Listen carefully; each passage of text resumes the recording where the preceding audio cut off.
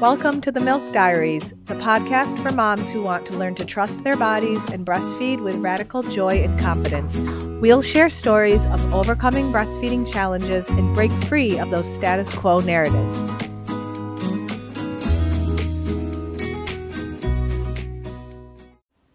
Okay, here we go. Second episode of the Milk Diaries. First topical episode, and I am very excited. Today we are going to we're going to debunk the breastfeeding is overrated message, I guess, or the benefits of breastfeeding are overblown. I know that's something we hear on social media all the time, so I wanted to chat about it and where that came from. First, thanks for listening. Thanks for being here. I really want to get the podcast started off on the right foot, and I would love it if you subscribed, left a review after listening to the first two. I'm gearing up to do a giveaway related to the podcast, and what you can do in order to win is fill out the form that I'm going to put in the show notes with, your name, your email, and I would love it if you subscribed and took a screenshot of either in Spotify or Apple Podcasts. Just take a screenshot showing you're subscribed. You can get an extra entry showing that you left a review. And I will put your name in a drawing for some giveaways. I'm still trying to work out, what the giveaways are going to be. Maybe some discounts on some of my programs or some other breastfeeding goodies. Go over to my Instagram to see details, but take a look in the show notes and click on that link, and please show me that you subscribed, show me that you left a review, and you'll be entered to win. Okay, cool. So let's talk about the breastfeeding is overrated myth. Okay, so I'm sure you realize that you can find any sort of study to defend anything that you want, basically. So first, let's talk about why people want to see studies and data to show them that breastfeeding is beneficial. I think it has to do with the whole trust in science sort of thing, which is weird because obviously there's tons of science about why breastfeeding is beneficial, but it has to do with data-based parenting, logical parenting, which I got to be honest, to an extent I like. It feels great to just have someone tell you this is the right thing. And a lot of people look to studies and quote unquote evidence and evidence-based parenting. A lot of people look to that to just be like, this is correct, this is right, this is the right thing to do. If that doesn't jive with you, that's fine. You might look to your instincts, and, it was confusing to me. That's why I started my account, because it was like, oh my God, in parenting, there is no right thing. And that's why I started thinking about instinctually, what are we supposed to, quote unquote, be doing? And I think a lot of people, that obviously does not fit into our modern society, sleeping with our babies, feeding them from our bodies, taking up a lot of our time, not getting a lot of sleep. That doesn't jive with modern life, right? So people are looking to science and evidence to make them feel better about themselves and be like, oh my God, I really don't want to do this thing. What does the evidence actually say? But we have to understand that these studies are not perfect.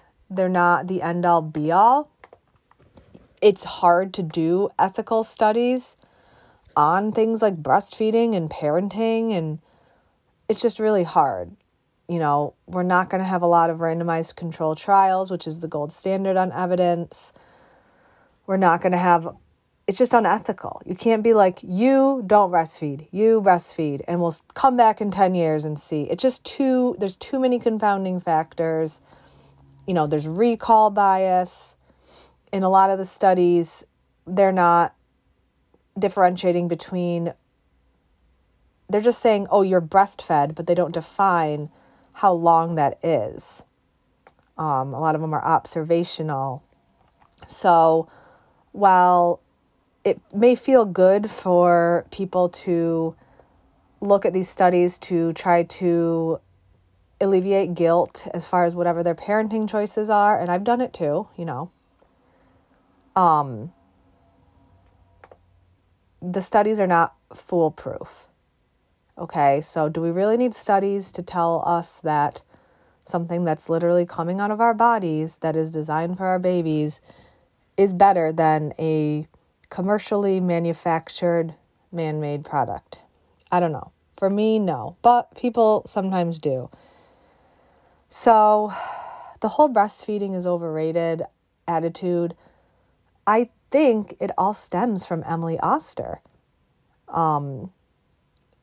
She wrote a bunch of books. Her first book was Expecting Better, and it was popular in the crunchy circles because she kind of gave evidence for things like, oh, it's fine to drink during pregnancy. It's fine to eat sushi. Let's not freak out. Here's what the evidence said. So that book became very popular in crunchy circles. At some point, it kind of flipped. Okay, so I read Crib Sheet too, and that one was all about data-based parenting, and it covered topics like sleep training, breastfeeding, daycare, I think. So she kind of just keeps progressing in age, I guess, of the advice as far as like the age of the children that she's advising on. And then she has another one called The Family Firm. So it's just, what does the evidence say on these parenting decisions? And people look to that as like the gold standard. But that's okay if you don't look to that as the gold standard. Like I said, why are we looking to these studies to show that, like I said, something coming out of your boobs is better? So I really think this breastfeeding is overblown thing came from her, because everyone that I see that says it cites Emily Oster. So the two studies that Emily Oster has used to say that breastfeeding benefits are overblown are called the sibling study and then the probit trial. So, like I said, randomized controlled trial is considered the gold standard in science because you have a control group where you're saying these people haven't had the intervention or whatever it is, and then you have a randomized group of people that have had the intervention, and ideally it would be double blind, which means neither the people participating or the study, the people that are running the study, know who's had the intervention. That's completely impossible for breastfeeding to begin with. Randomized controlled trials, there's not going to be a lot of them on breastfeeding to begin with. So Emily Oster says, well, like, these are really the only two studies that are even close to a randomized controlled trial. Even though they're not, they are the closest, the best quality evidence. So she's using the, I guess, hierarchy of evidence, saying that these are the closest to the best quality evidence. So that's why she highlights these two. So she kind of summarizes these two to kind of basically draw the conclusion that breastfeeding isn't that beneficial. Okay, so the sibling study was, this actual study is called, Is Breast Truly Best? Estimating the Effect of Breastfeeding on Long-Term Child Well-Being in the United States Using Sibling Comparisons. So the thing with sibling trials, sibling studies, is because they can control for any of your confounding variables among moms. Like, obviously the children are the same race, they're the same income, they're the same education level, they're the same health status. So you're essentially having a control for all those confounding variables. Like I said, it's hard to tease out the effects of breastfeeding because there are too many confounding variables. So they have one child in the family that's breastfed, one that hasn't. And they say, well, the children, everything else is the same, and the only thing that's different is breastfeeding. So now you can tease out health differences that are due to breastfeeding. And the study analyzed the health and academic metrics of 1,773 children from 665 families. So they're saying Well, look, if there's 2 children from the same family, one breastfed and one not, the breastfed person should be much healthier, according to, lactivists. So here's the problem with the study. So basically, the results, the study was checking for differences in things like obesity, asthma, parent attachment, behavior, academic performance, reading comprehension, math skills, vocabulary, memory-based intelligence, and hyperactivity. So all of these except the academic measurements, which obviously came from school reports, the rest of them came from surveys. Okay, so the results were that the breastfed children had a lower risk of NEC, which is a gastrointestinal disease that you can get in infancy. Premature babies are prone to this. Fewer allergic rashes and gastrointestinal illnesses, fewer ear infections, lower risk of breast cancer for mom. So those are the definitive results that showed better outcomes in the breastfed children. But they're saying everything else is the same. So Emily Oster now uses this study to draw the conclusion that, breastfeeding might lower your risk of like the stomach bug and ear infections for a couple years, but outside of that, it's not going to affect anything.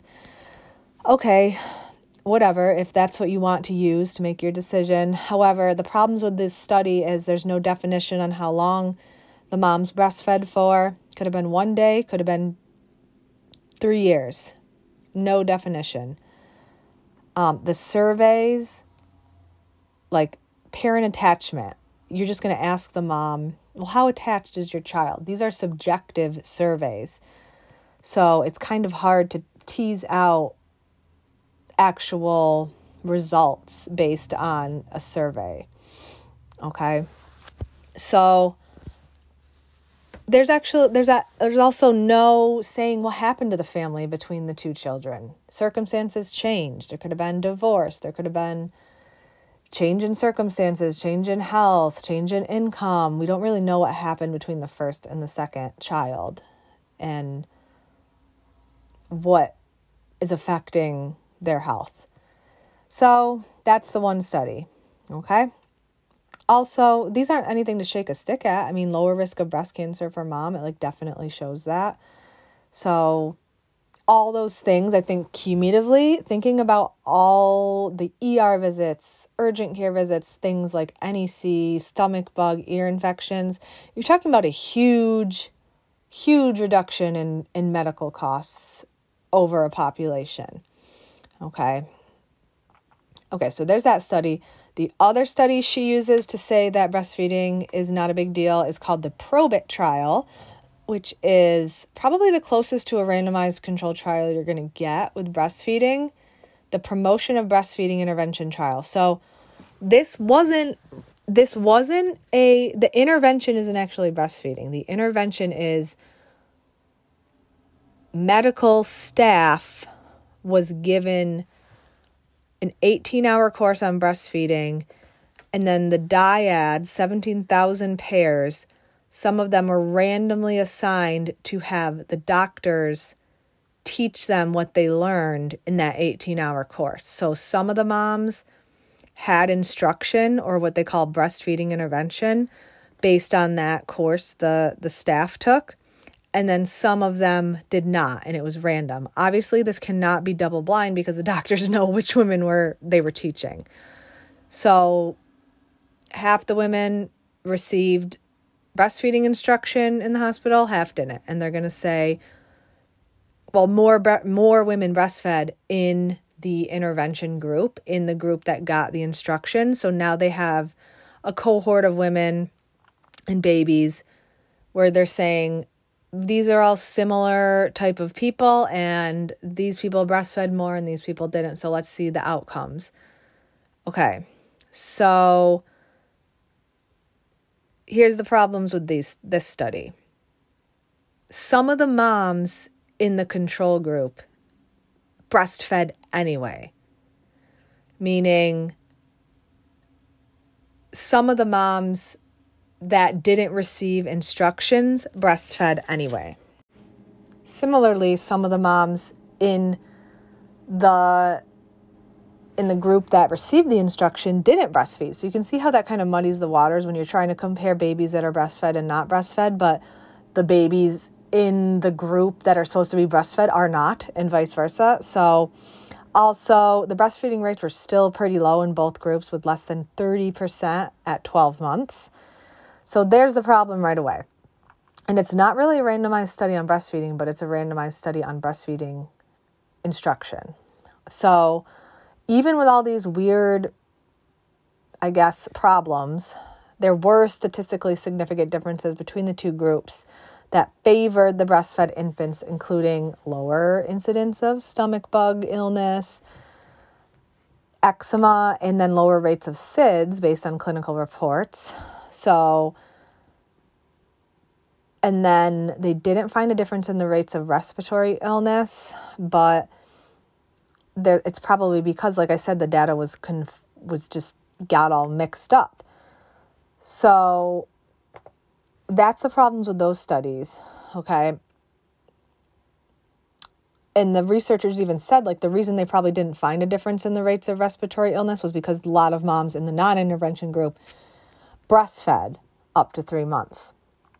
So this study, I don't think it proves anything, but it's the other study that Emily Oster uses to say that breastfeeding this is like the gold standard study that she uses to say that it doesn't matter.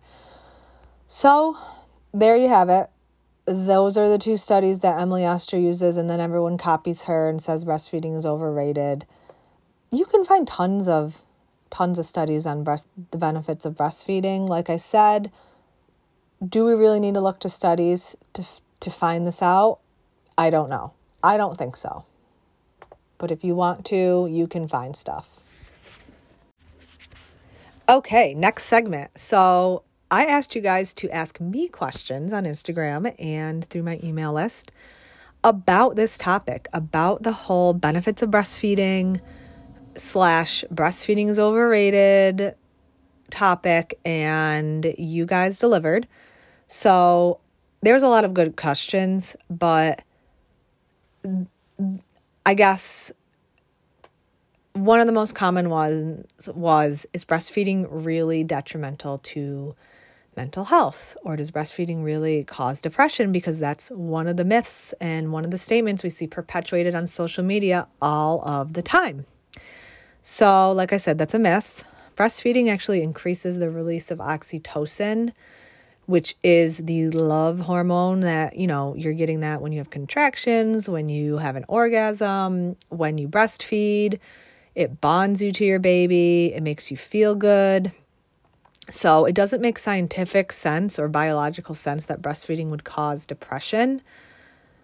So breastfeeding after pregnancy facilitates the appropriate hormonal response for the body. Like, that's what your body is expecting, okay? Your body is expecting the rush of oxytocin to continue after labor with breastfeeding. And many studies show a correlation between postpartum depression rates and breastfeeding for more than 3 months, meaning like a negative correlation. There's less depression when you breastfeed for more than 3 months. Now, where this comes in is when you stop breastfeeding before you wanted to stop, or stopping breastfeeding because of pain or difficulty. That's associated with an increased risk of postpartum depression. So we have to really think about, what is the real problem here? Is the problem breastfeeding itself, or is it that people aren't getting the proper support to breastfeed? And that's causing them pain and suffering and depression because they had a goal and they weren't supported to meet it. You hear a lot about, the pressure to breastfeed. The pressure just is too much. We got to stop putting pressure on themselves. Is this really pressure, or is this just what you want to do biologically, instinctually, logically? Is breastfeeding just what you want to do and you really wanted it and you did not receive the correct support, and that is very painful. So I think that's where the lines get kind of crossed as far as breastfeeding causing postpartum depression. Now, another reason that breastfeeding might reduce postpartum depression is holding your baby close for long periods of time. It's associated with reduced risk. And this may be kind of a proxy effect of breastfeeding. So if you're pumping or you don't directly breastfeed, you can still get that oxytocin by holding your baby skin to skin. So yeah, breastfeeding is not detrimental to your mental health. And I really think if you want to breastfeed, it's not just that, oh yeah, I'll try and I'll see what happens. It's a recipe for disaster. You really have to educate yourself, because as soon as you're in that hospital bed and the baby isn't latching and all of a sudden they have jaundice, you're just going to start getting pressure to use formula and say, well, it doesn't really matter anyway. It's a recipe for disaster. So you need to make sure you are preparing. Okay, another common question that I got was, how does it decrease cancer risk for moms? So as found in the study, it reduces the breast cancer risk for moms. Okay, every year of breastfeeding is associated with a 4.3 risk reduction in invasive breast cancer. Does that mean you're not going to get breast cancer 100% if you breastfeed? No, this is talking about risk reduction. Okay, it's because of the suppression of estrogen. It's inversely associated with breast and ovarian cancers. Estrogen is more estrogen dominance is associated with breast and ovarian cancer. So when you suppress your estrogen for a significant portion of your life with pregnancy and breastfeeding, you can lower your risk of those types of cancers. So never breastfeeding is associated with a 1.3-fold higher risk of ovarian cancer compared with ever having breastfeed. Now, what the evidence really shows is that long, natural term breastfeeding provides the most protection. So not just like 1 or 2 years, but like a significant portion of your childbearing years having that estrogen suppression provides the most decreased risk. We're talking like 5, 6, 7, 8 years. Does that mean it's not worth it to breastfeed for 1 year? No, I'm just saying the longer, the better. So those are our questions for today. Okay, our next segment is going to be breastfeeding stories, where I share with you one of your experiences meeting breastfeeding challenges and coming out on the other side. This is not meant to scare you out of breastfeeding if you're pregnant right now, being like, oh my God, look at all these awful things that could happen. No, it's meant to inspire you to understand that you are capable of overcoming challenges and you can do it and you are strong. So today I have Jamie, and she has a really crazy story of breastfeeding through a custody battle and domestic abuse. So I really appreciate her sharing her story. I think it's going to help a lot of people. And check out the resources that we mentioned in the show notes if you're struggling with this. Feel free to reach out.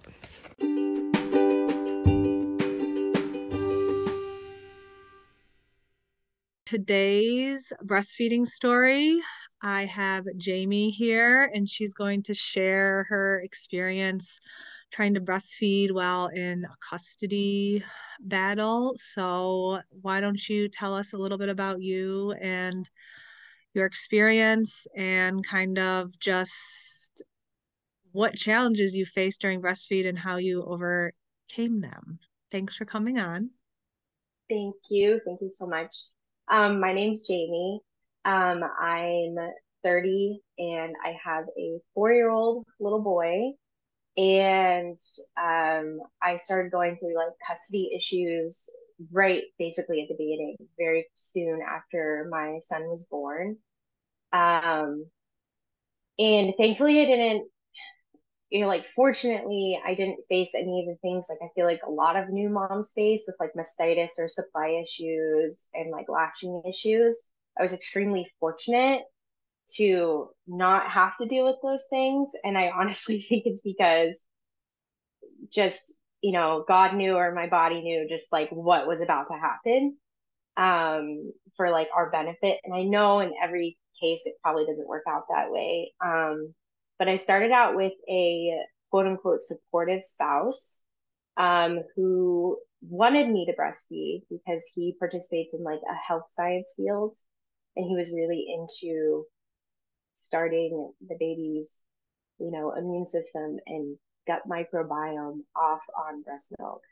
And I was really excited about that while pregnant because I was like, oh, great, this is going to turn out wonderfully. Because honestly, I knew very little about breastfeeding, but I knew having your partner support it meant like the world to breastfeeding outcomes. Um, but along that same time, like during my pregnancy, I found out that there were some pretty severe like addiction issues with my spouse. And basically, that's what led to me leaving after having the baby. And then, yeah. So, um, that's basically the big struggle that I faced by, I'm sure a lot of completely solo parenting moms who like did their pregnancy by themselves and gave birth by themselves, can attest to just like doing everything just like alone. Um, it's not easy. And with breastfeeding, it's really hard because other people want to start helping. And it's just, you're trying to ask them for help in other avenues. And sometimes it doesn't work out that way because they want to do what they want to do to help you, not what will actually help you. Um, Now, was but everything going well? Like when you left, like was breastfeeding going well and stuff? it And was, then yeah. what kind of, I guess, barriers did you face after you left? Besides just doing it all by yourself? Yeah. So I found out through some like intel that there was a beginning to like petition the court, petition a judge, um, to get me to stop breastfeeding, like to legally stop me from breastfeeding my child. And if you can like wrap your head around this, it's crazy to me to think that can even be a thing. And sometimes as like a breastfeeding mom with like an infant who is still way under 6 months old, who's not eating any solids whatsoever, that a judge can actually tell you that you're not allowed to breastfeed your child. Um, or they like blame the mom in that situation by being like a helicopter parent or overprotective or using that as an excuse as to why like the dad can't have access to the child, which of course is complete BS. If you are a healthy, happy father or parent, why would there need to be a bar to access to a child? Just honestly, that's a different topic, obviously. But and so they were trying to get a pediatrician to be on their side. And um, thankfully, I was there, like when he was talking to the pediatrician and he was trying to get her to say that mom had to stop breastfeeding because I think his attorney must have said the only way that they could really get me to stop breastfeeding is with like the backing of like a physician, that it's not necessary to breastfeed because he had had supervised visits at this point, and I guess our son was having issues taking the bottle, which he would never tell me. He's not going to communicate that to me. He would let the child starve rather than let me feed the child. Um, so I was there at the doctor's appointment, and the dad had asked the pediatrician, yeah, I'm struggling feeding him with a bottle, and he doesn't want anything else other than breast milk. And the pediatrician like looked him square in the face and was like, if baby's having trouble with the bottle, he needs to spend more time with mom and less time with dad. And I was just like, it was shocked at that support. Now I known like our pediatrician was pretty supportive of breastfeeding, but she was also extremely shocked that I was never supplementing with formula because they always use that vitamin D and all that kind of excuse. Um, But she was in full support of me and our breastfeeding journey and our breastfeeding relationship. And she knew that having dad coming in between that was going to obviously severely impact the health of our child because he clearly admitted that the baby wasn't latching onto a bottle when he was trying to feed him. Um, and also just through that, um, I was thankful to keep up my supply because I dropped like a lot of weight. Um, I don't know if it was just from, breastfeeding or how just my body reacted to it or just all the stress. I thought I was eating, but in hindsight, I wasn't eating. And that's why like I dropped like 20, 30 pounds like really quickly. Um, just from basically like 8 weeks postpartum to like 4 months postpartum, I dropped that. And that was like on top of losing like the postpartum weight and stuff like that. Obviously, I gained a healthy weight back, but I was kind of shocked that I didn't drop my supply um, through all of the stress that I felt like my body was under. Um, but I definitely think just like my blind determination to have a successful breastfeeding relationship um, really positively impacted me in this whole situation. And um, also like determination when somebody tries to tell you not to do something or that you're not allowed to do something. So that threat of being told you're not going to be allowed to breastfeed your child if you don't want to endure abuse and addiction. Excuse me.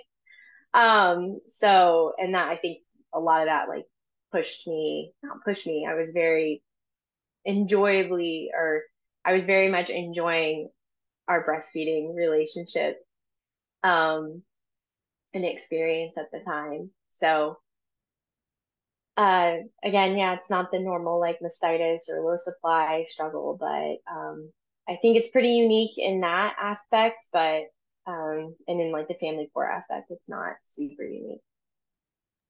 So what ended up getting the petition dropped? Just the pediatrician's testimony? Yeah, they decided not to go through with it. And again, like that's definitely, yeah. So they just decided not to go through with it because they figured it just wasn't going to work and it was going to make him look a little bit more controlling, I guess. Do Um, you do you have any like tips or resources that if anybody's going through this, they can access or recommendations? I definitely think getting a lactation consultant, mapping out like a feeding recommendation and having like your pediatrician signing off on it really helps because it just gives that added support that you have two people who are involved in, infant care, supporting the mom and her breastfeeding goals and breastfeeding relationship with the child. Um,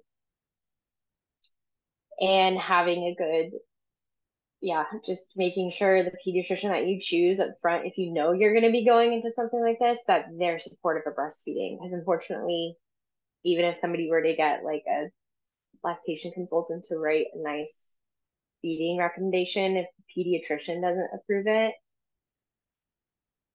I think that an attorney who really knows how to do something to hurt someone else is going to be able to get a judge to agree to it because they're going to make it look like the breastfeeding mom is like the bad person in this situation.